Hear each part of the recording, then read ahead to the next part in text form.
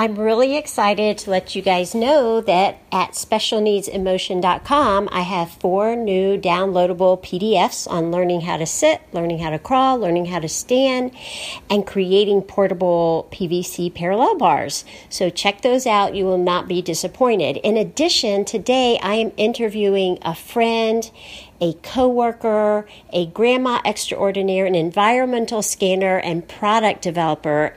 And I had the privilege of working for 25 years with Debbie Kissel in product development for special needs. So I think you will really enjoy this interview.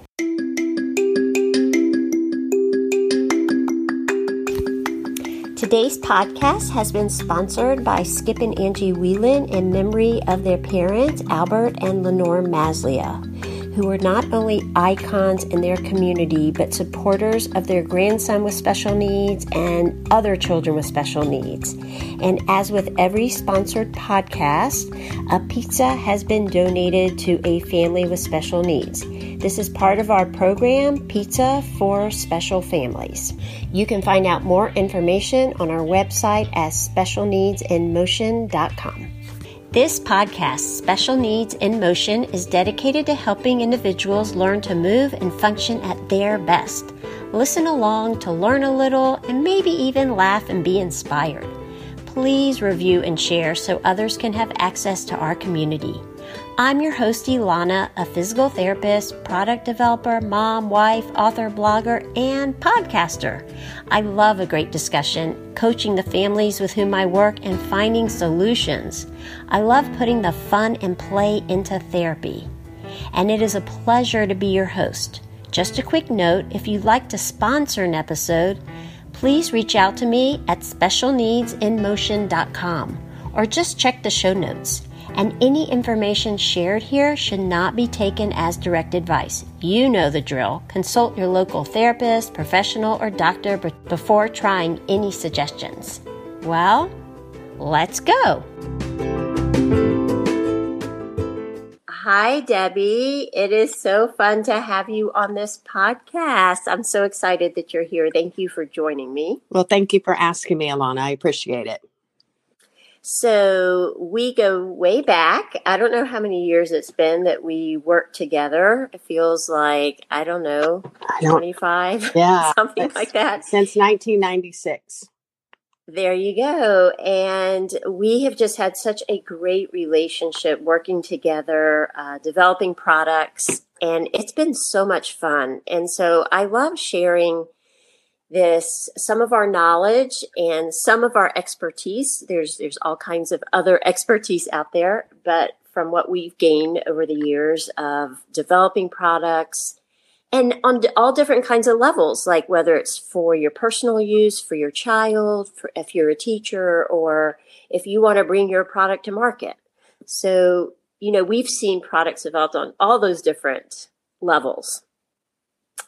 And tell us just a little bit of how you got into product development. Okay, sure.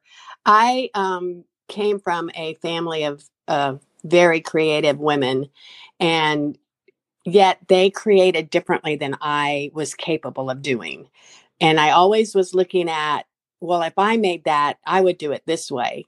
But I wasn't really allowed to do that. That was back when, you did what your mom and your aunt and your grandma said to do, and you did it according to the instructions. But I knew early on that I wasn't wired to always follow those instructions. While whatever I created might be very similar to what they were asking me to do, I was outside of the box, and I kept trying to put myself in the box. And it wasn't until I had children of my own that I realized my out of the box thinking was beneficial to not only my family, but to others. So I've always enjoyed doing things that were just a little bit different. Like I would look at, let's say, one of the early things I made when my boys were little, and I was actually making money, a little bit of money doing that, was grapevine wreaths. So grapevine are free if you know where they are. So I would go get all these grapevines and make wreaths and put fake flowers on them and a bow, and I could sell them for like $10 or whatever. So, and my mom thought that was just crazy, but I've always loved doing something. And many years ago. And then Oh, and go ahead. then you and I, we met working at Sport Time, which eventually became School Specialty, and we worked together at Fun and Function. So we've had quite a bit of experience working with companies. But at that time, you were a buyer, and I was doing catalog, and we came together because we had a product that we wanted to. Somebody had sent us an idea, Right. and your personality was just that person that when I walked up and said, "Hey, how can I get this material?" You were like, "Sure, I'll find that for you." Like, what I love about working with you was that anything I brought, there was never like, "No, we can't do that." There was always like, "Well, let's figure out a way to do it." So I think that's the first lesson, It is is. that Yeah. you have to have this open mind, and also to change, right? You might need to use a different material, or Exactly. Like, what are you capable of doing? I worked with an illustrator for a couple of years, and he would design all these amazing products, but just because he could put that on paper and come up with this beautiful product didn't mean it could be manufactured. You have to, or at a price point where you can really afford it. Like, just because you can design an iPhone on paper doesn't mean you can afford to manufacture them. So right. that's where that thinking outside the box part of my personality, I feel like, came into play. It was like, okay, well, yeah, we want this swing, but we might not be able to do it this way. But what if we did this or this or Mm-hmm. this? And who can we find that can make it the way we want it to be made? Right. And sometimes you just have to take the concept. Like, I remember us trying to make this mouth guard thing that we wanted for biting, Mm-hmm. that we realized we couldn't have kids biting on wood, but we made a different biting device. Right. So we've done that. And also, I like the fact that you brought up that just because you have an idea in your head or even on paper, particularly, this is, I think, good information for people listening who maybe want to bring a product to market. You really need to get it into a prototype format. It doesn't have to be a fancy prototype initially, but it needs to be something that you've played around with, that you've tested out either on your own child or whoever you want to use it with before you take it to a company. I think that's important, because if you just take a rough idea, it's just, one, they don't really know what you want, and two, it's very hard to work from drawings. Very hard.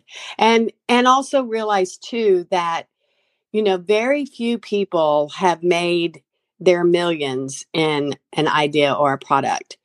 I was told a story many years ago by the illustrator for Hasbro Toys, and he had this man come in with this hard-boiled egg, and he goes, "Look, this is a toy," and they were Weebles. Do you remember Weebles? They wobble and they don't fall Yes. down.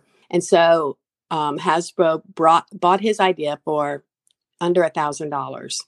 And then the illustrator who worked for Hasbro made all those hundreds and hundreds of Weebles. Now, the man who had the idea only made maybe $1,000. The man who created all of those Weeble characters only made his salary. Hasbro is who made all that money. And that's where a lot of times we think, people will look at an idea and say, "Oh, you should market that." But the reality is, you're probably not going to make very much money on it. You're lucky if you do. The fidget spinner lady and the lady who designed the little buttons that go in Crocs, their ship came in and then their ship has gone out. There's nothing left. So that's something that Right. people don't really understand, that it might be a great idea, but you're not going to make millions on it unless it's that one time, golden egg. Right. And if you really want to pocket that money, then you're going to have to be the investor and the one, let's say, bringing it to market yourself, opening up your own website and business. Mm-hmm. And that includes marketing and packaging and selling and distributing, so if you want to go that route, yes, but you're going to invest a whole lot up front. What about, people also used to ask us about patent. Okay, yes. So tell us, what's the idea behind patents? Because where you and I worked, we didn't really do many patents because they're so expensive.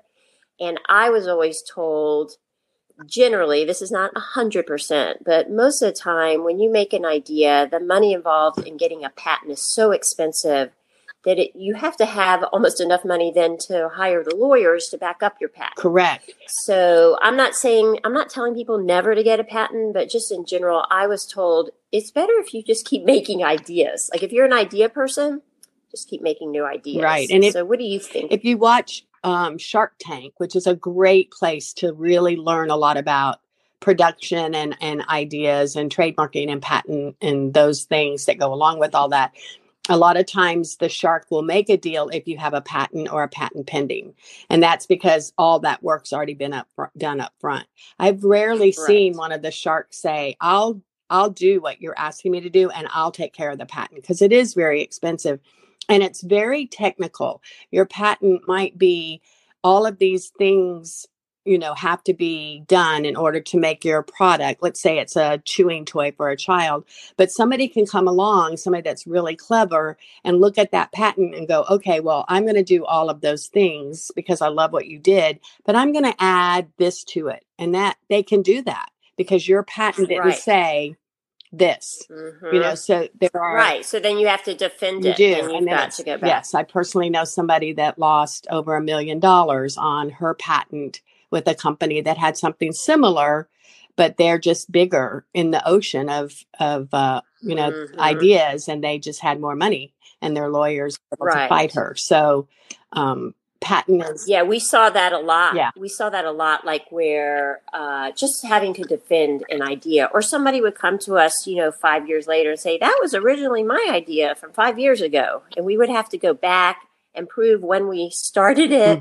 That happened with a couple different items that you and I worked on together. Right. Tell us a little bit. We're going to get to, in a minute, we're going to talk about, just fun ideas to make for home or for teachers, and you're a grandma, so you make all kinds of ideas for your grandkids.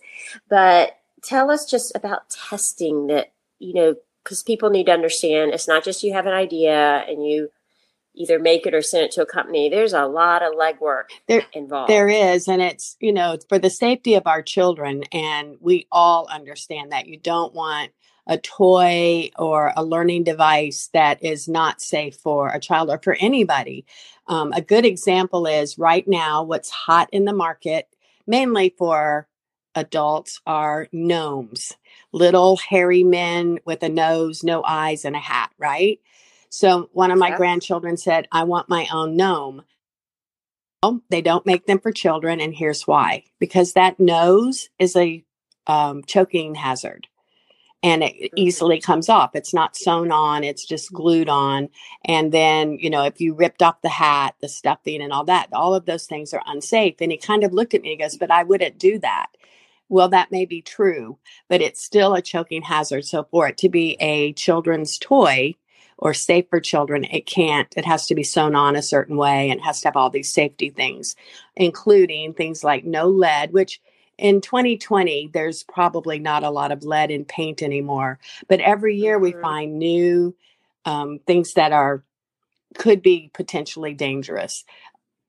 There's plasticizers in things and all kinds of different things that make things soft, and yet those chemicals could be carcinogenic chemicals. So for testing, there are different tests. If it's a child's product or a child's toy, they're a very stringent test. And then if it's to be used as therapy or a medical device, then it's a different kind of test.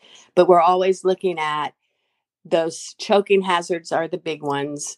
A choking hazard is any piece that can be pulled off easily by the child. And if it fits down into a toilet tissue roll, the little cardboard roll, that is a choking hazard. So those little buttons that are on babies' outfits or on toys have to be sewn on a particular way with a particular kind of thread so that they cannot be easily pulled off. Right. And also there are, just to clarify, these aren't just random tests. There's testing agencies that these have to go through. And that adds a lot of cost to an item, which adds on thousands of dollars to just the production end. And then plus there's quantities that you have to buy in order to produce something. So a company invests thousands of dollars into just a small item easily. Right. Before production alone, the minimal testing would probably be about $1,000 to $2,000 based on how many colors. Every single color on a child's product has to be tested too. So you can't just test, a red Lego. You're testing the green and the blue and all of those things. And then you have to pay for the warning label that goes on it. If you look at a box of Legos, it says not for children under 3. And, so the warning label has to be approved by the testing agency. You have to, and nowadays you have to put, don't put in your mouth, don't put in your ears. There's all these new labeling laws, and all of those also cost money. And then the other thing that you never pay any attention to at all is like when you buy a pillow for your bed, there's this big long label on it, and that's a law label for stuffing. So many, many years ago, stuffing, especially in the United States, when we were producing most of our own products, would be, like goose feathers and things like that. But there's bugs in those things, and there's other, things rolling around in those goose feathers. So different states started cleanliness of stuffing laws. And so that certificate that's on your pillow or your comforter or your stuffed animal is telling you that that has been registered with a particular state, that it is tested there as well. And you know that your stuffing is clean. Now we import so many products, and that same thing applies. So again, there's all these layers of, the things that a company is doing, and they're taking all the risk. The company that decides to make a product on their own or buy your idea takes all this risk on. And then can you imagine in 2020, a company took on 5 new products, let's just say 5. And then 2020 happened, and we can't buy products, we can't import products, and we can't sell products because nobody's at work. So then these companies are losing millions. And for small companies, it could be detrimental to their business, even for big companies. This, and no one would have ever predicted that. So that risk, I think we'll see a shift in a lot of different areas in our lives where that risk is no longer worth taking at this point in time until we get back on our feet or whatever. Let's switch gears just a little bit and talk about, because it is quite challenging to get a product to market. And, we're not discouraging it, but this is great information for somebody that's really interested in going that route. But many of the families I work with, and I love creating ideas for my families and the children that I work with. And I know there's a lot of people like me out there. A friend of mine just shared an idea for making these portable parallel bars out of PVC, which were so simple. And I'm having so much fun, like cutting up PVC and putting them together and taking them to houses. So, there's so much just, internal joy in sharing ideas with other people. And, that's why we're here. We're human beings. We're here to share with each other. So I would love to talk about just some ideas for parents that they can use in their homes. Maybe we could start with, since I'm a physical therapist, with things that move. So maybe like rocker boards or things to jump on, or like I just mentioned, using PVC, which is a great tool, and it's cheap. Right. Well, and another thing, I don't want to say that I'm necessarily cheap, but I try to do things with what I have around the house, and a lot of times children will, if you give them a couple of pieces of things, they come up with their own way to do, balance or whatever. And that I think sparks a lot of joy too, because then they had their own idea. But I like to use like pillows, like using pillows. Right, exactly. For so balance, during the beginning of quarantine, we had to do PE at home. I have 2 grandchildren that live here, and somebody had posted, look at this cute idea and look at what it's doing. And it was using their stuffed animals. So they went in their bedroom, and each of them got like 5 of their stuffed animals, and then 2 laundry baskets. And so we put the laundry basket behind their head, and they laid down with their head facing the laundry basket, and with their feet they picked up the stuffed animal, and put it in the laundry basket. So they had the motor. It cost me no money.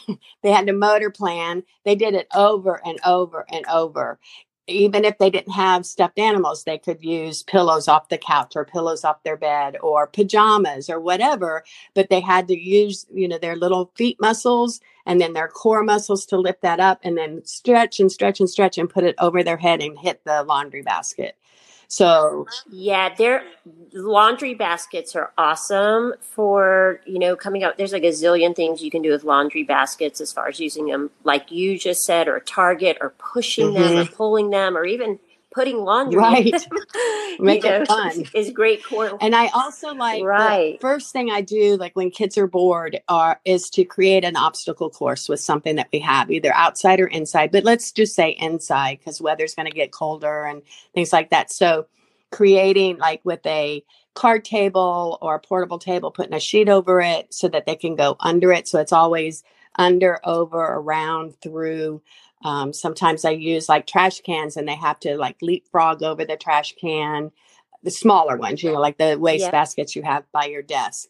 I do Uh-huh. different things where they can jump and push, like you just said, push a ball, even if it's a small ball and they army crawl and they have to push that ball. But if you have a nice therapy ball, that's even more fun to have to push it like either through a tight space or just push it with your head or push it with your feet. I like to do things like that are, again, I can use whatever I have at the house. And then I can also ask the child, well, what do we have around the house that we can use for this? And they'll find all kinds of bizarre things that they'll. That's awesome. I had a parent say to me the other day that they were going to buy a fort. And I was like, you don't have to buy a fort. I was like, get a couple chairs and throw a blanket over it. So that's, one really fun thing. And like you said, you have to crawl under and go in and army crawl or commando crawl under it. Also, like we used to make, you and I have made tea stools, and people can look those up to see what they are if they don't know, but it's basically a pipe with a flat surface on it to sit on and balance.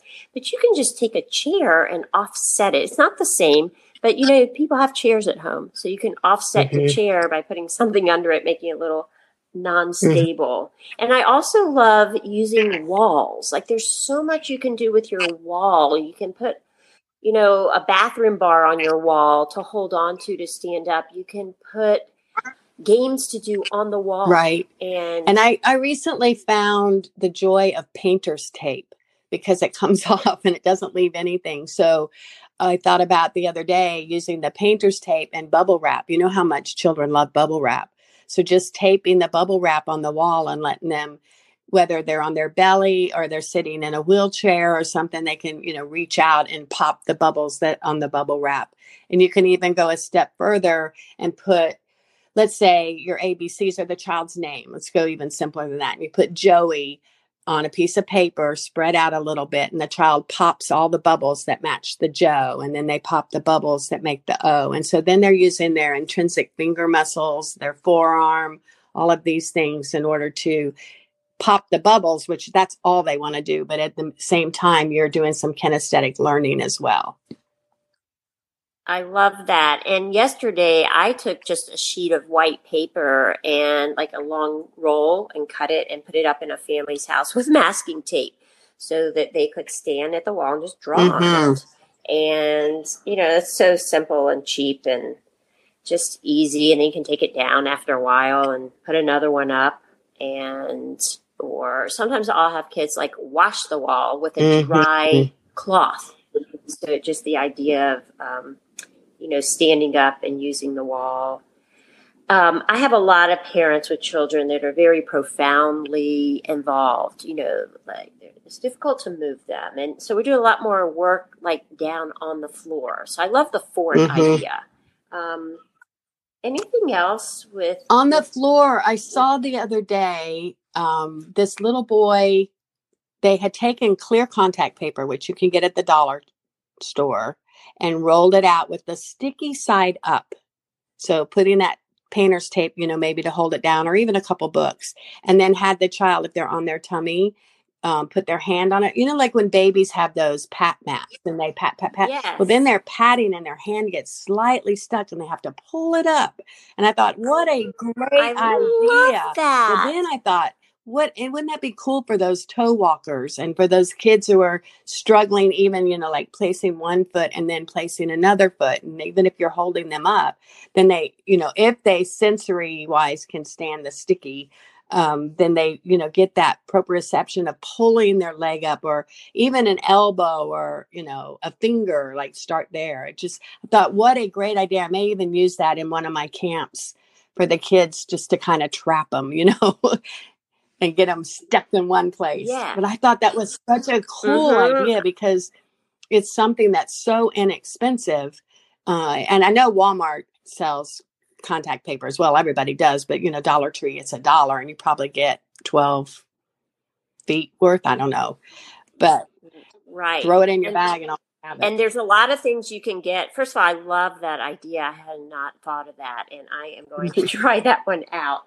And I love going to the Dollar Tree. So that's one of my fun places to go. There's so many little things you can put into buckets. There's just, if you just walk around and, don't be afraid. I think that's the other thing, is like, don't be afraid to try things out. And it's okay if it doesn't work out, you can just go back and try something different. But kids sense that, kids see like the creativity coming. And it's also this idea, I want to bring up this idea of just problem solving, which is what we're doing. We're finding solutions. So when children see this, like, oh, there's something, and my mom or dad and I are coming up with an idea for it, it really teaches this idea. It carries over outside of making toys and products to this idea of like, oh, I can solve things. I can come up with ideas to make the world better, make something else better. That's what I life. like the most, is the problem solving, that the child is involved in figuring out a solution. I can't do it this way, but I can do it this way. And I feel like that is going to make the world a better place. Okay, fine. We can't do that, but we can do this and this and this. When I brought in my PVC parallel bars, which I'm working on a PDF for, by the way, but when I brought them in, the brother, he took them and started making like telescopes and pipes, like toys. And I had to undo it to create the bars. And he came back and he's like, what did you do with my telescope? So, there's just all that creativity in children that can be harnessed just by bringing some materials in front of them, and just raw material can be made into all sort of fun things. Can we talk just a little bit about swings? Because I love swings, and a lot of parents are really hesitant to use them. And obviously there's safety issues. Swings need to be put up safely and properly. But let's just talk about, some different types of swing ideas that they could use in their home. Let's see. In order to overcome where they're going to put it, you have to have either like a swing bar or a frame. And when you also have to look at with your swing, is it going to be a very active swing where the child is pumping, or you're pushing and pushing so that you have that stability? Or is it going to be more of a passive swinging where you can use like a swing frame to put like a hammock swing or something like that in it, and it's a gentle rock? So that's the first thing you have to decide is it going to be passive, or is it going to be an active swing? And then there are bars on the market that you can put in the doorway that are very sturdy and durable, and you can put swings in the doorway. My experience, all of the children that we've had like active swinging, so the doorway really wasn't a solution for them, because I had one that liked to swing and then throw himself into the door, which clearly he was telling us he needed some more proprioception, because he really liked that banging into the doorway, which is okay, but it can leave bruises. So that's the first decision. And there are a lot of swings in the market you can get at Walmart and Target and places like that, if you're going to just use a swing, with a little platform and the rope or the plastic coated chains. Right. So one other way I have had parents put up a swing is using 2 eye hooks, like 2 ceiling hooks from Home Depot that are weight bearing. They hold hundreds of pounds, and they will have them installed properly into a doorway. Obviously, you have to check to make sure it's the right kind of doorway and that it's secure. And I have them check it every time they use it to make sure that it's not loose, because those can come loose. But if you're using it with one child under supervision, obviously you haven't put a mat under it.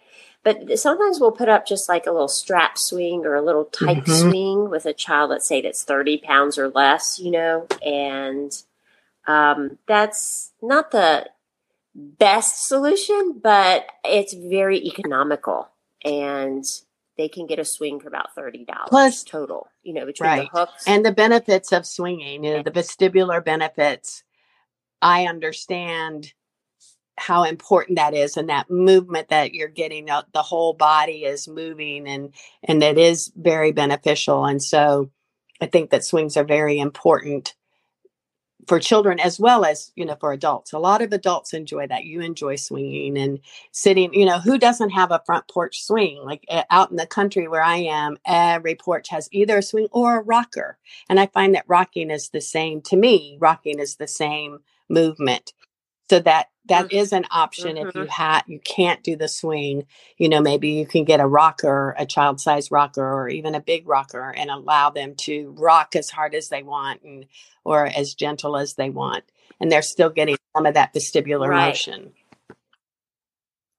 And with young children, I will have the parents just use a blanket or a beach towel, and we'll lay the child across the towel, and I'll have one adult hold on to two corners, another adult hold on to other corners, just lift them a couple of inches off the floor and swing them manually holding, and so that's just so simple way to get a little swinging before they get too big. And we start out, as when they're born as infants, with the first thing we do when we hold them in our arms is start rocking.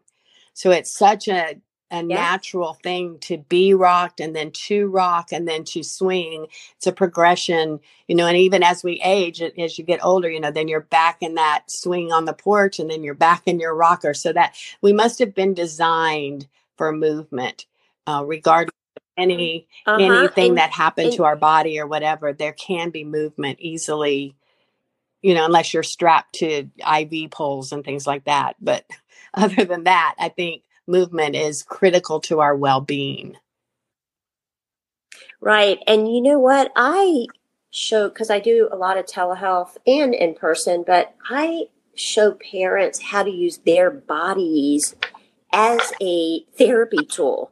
And sometimes it's just using their leg, their thigh as a bolster, if we're working on crawling or as an obstacle for a child to get over, or to sit across like a horsey ride, or even their trunk, the parent's trunk or core, to sit the child on. So, and also just holding a baby on your hip, works on head and neck and arm control. And then you switch sides to the other side to make sure we do it on both sides. Just crawling around on the floor with them. So, don't forget the value of your own physical body as an idea for playing around on the floor and getting some really great therapeutic benefits. I like what you said, though, about remembering to switch sides, because that's critical to development. It helps with eyes. It helps with hearing. And so often as a mom, you hold that baby on your right hip typically, and you forget to move them around. Or if you're swinging, let's say you're holding them in your lap and they're on their tummy. Remember, gosh, when I had children, nobody talked about tummy time. And now we've found out how important tummy time is to build those muscles in their arms and in their necks. And so you holding them on on their tummy on your lap, but remember to pick them up and then hold them. Maybe you still want them on their stomach, but hold them upright so that the air is flowing different and the muscles are different and they're up and not just always down on their stomach or lying on their back, or, moving children around is important as well. Right. Now, I have a lot of kids that are very oral, and for years, they need things in their mouth and to chew on or fidget in their fingers. And you and I have spent quite a lot of time developing fidgets and chewies, as we call them. But what are things like just around the house? Obviously, you can go to the store and buy baby toys that are safe for chewing on. But what are some, do you have any other thoughts on that? I'm always cautious about things that go in the mouth, making sure, for instance, this is not what you should do. Those scrunchies that go in girls' hair with the cloth on them, are great Mm-hmm. for chewing, right? They're soft, they might be fine, but you don't know about the dyes that are in the material. So I'd be very careful. So the maybe a few things. One is a wooden spoon. I have purchased some that are shorter or longer, depending on if the kid is jamming things down their throat. But at least you know that's food safe and it can go in their mouth and they can gnaw on the on the handle or on the Mm-hmm. spoon part. Another thing I used to use all the time with supervision were chicken legs, taking off all, letting the child gnaw on the bone, very carefully watching them the whole time, or holding it even, with a little bit of paper towel wrapped around it or whatever after the meat's off, just the bone itself, which, they're getting good nutrients Mm-hmm. from that as well. But I'm really cautious about Right. things that go in the mouth, and I would prefer they chew on their own fingers and thumbs because we know it.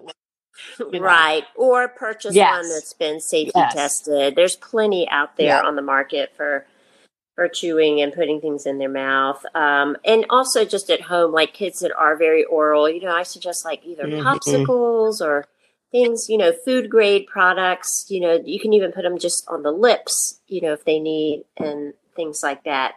And what about fidgets? Like, gosh, those are things. I have a lot of kids that need to have something in All the their time. hands Yep. I and have a just, grandson that yeah. if there isn't something in one of his hands, he doesn't feel complete. And it doesn't matter what it is. One day Yep. he had a shoestring. I was like, "Where did you get that?" And he just looked at me.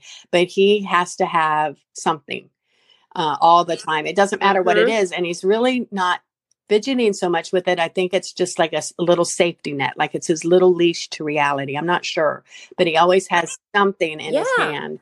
So my Mm-hmm. favorite thing in the whole world is Play-Doh with buttons inside of it, or therapy putty, or make your own putty and put, what, of course, with supervision, pennies and buttons and little toys or little Legos so that they have to pull them out. And I do find with several of the fidgety kids that satisfies that need. Like they've done it, that activity's done, and they're cool. They can move on to something else. But always looking for something in the putty. Another. Right. And I also have suggested using cooking flour, which is really soft. And unless you're allergic to it, but little kids typically are not. And that way, if it does get on their face or something, it's not dangerous. And then you can put those objects in there. I always tell parents, like, right before bath time, like, just take your child's clothes off, just leave them in their diaper, sit them on the kitchen floor or at a high chair and give them a tub of flour, put things in. So it's a great sensory Mm-hmm. activity. Making pudding in a Ziploc bag is fun as well. You put all the ingredients in a make sure it's a good Ziploc, put it in there, and they have to make the pudding. So they're smushing and smushing and squeezing and squeezing and squeezing until it turns to pudding. And then you have a little sensory bag. You could add a couple things to it if you wanted so that they can mush them around. I've done that for learning your alphabet. So they move the pudding until it makes the letter A, different things like that. And then because it's in the bag, they get to take it. We don't even take it out. We just hand them a spoon and they can eat the pudding. Wow, that's great. Well, we have talked about quite a few different things here, just touched on a mountain of ideas. And you run a summer camp for your grandchildren every summer. I do. Is that And it's correct? one of the highlights of my summer and Christmas. I do one at Christmas as well. And you have I themes, do. right? I am a theme person. I think I'm made that way. I either color coordinated or themed.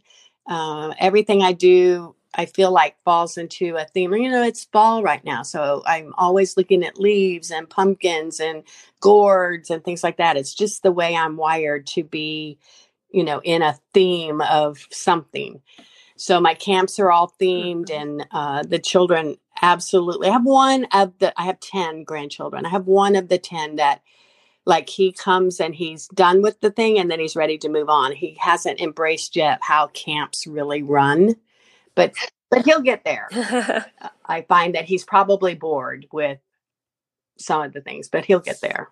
Well, and I have a mom whose daughter is very involved as far as, more profoundly challenged. And so she can't move very well on her own or communicate. But she buys different pillows for each season for her bed and her environment. And so I love that.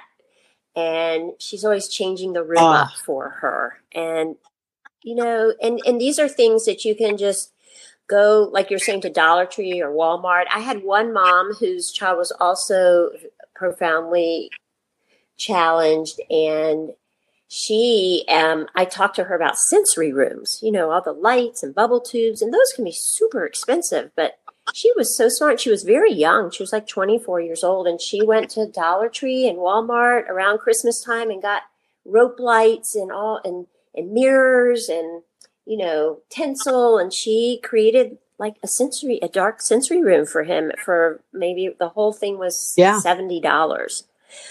So there's so much you can do if you just, want to. Exactly. Go on Pinterest. There's ideas there. Don't be shy is what I tell people. And always look, shy. Just, remember to supervise, things that we buy in those stores are not children's products. So therefore they're not tested. So you want to make sure, you would not let your kid put a string of lights in their mouth, but a child would love to put a string of lights in their mouth. So you have to just watch those kinds of things. But I think you could make a sensory room for under $75 easily. Okay, so just to summarize, safety is paramount. So whatever you do use, whether it's a swing or small toys or anything like that, even if you're buying from a company, use your sense and be cautious with product and creating product. Please keep safety in mind. And don't be afraid to be creative and step out of the box. And I can't think anything else. Just say, you mentioned Pinterest. Pinterest is full of ideas. And a lot of times parents are already doing some great things and you just make it your own. You look at that and you go, well, I can't afford this, or I don't know how to do that.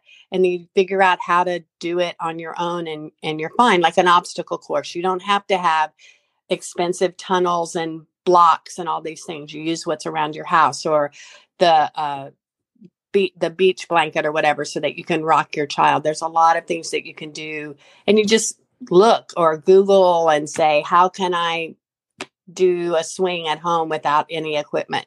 Those are great places to get ideas. Yeah. And just ask Alana. She'll tell you, you can do that. Or Debbie. And so Debbie, if someone wants to reach you, is there a way for people to reach you can out use to my if they have questions about anything? I love talking to people and I love creating ideas for them and giving them ideas, where to find it. And a friend of mine called me an environmental scanner. Like, I know what's going on out at the Dollar Tree, and I know what's going on at Walmart and Target and Amazon. You can find this here. I know you can find it, and what's on sale. So they can always reach out to me, and I'm happy to send an email or call them, whatever. Okay. So I will put that in the show notes. And thank you so much for spending this morning with me. It has been such a pleasure. I miss you so much. And I love talking ideas with you. So I really appreciate your time. Miss it a lot. Okay, well, have a great day.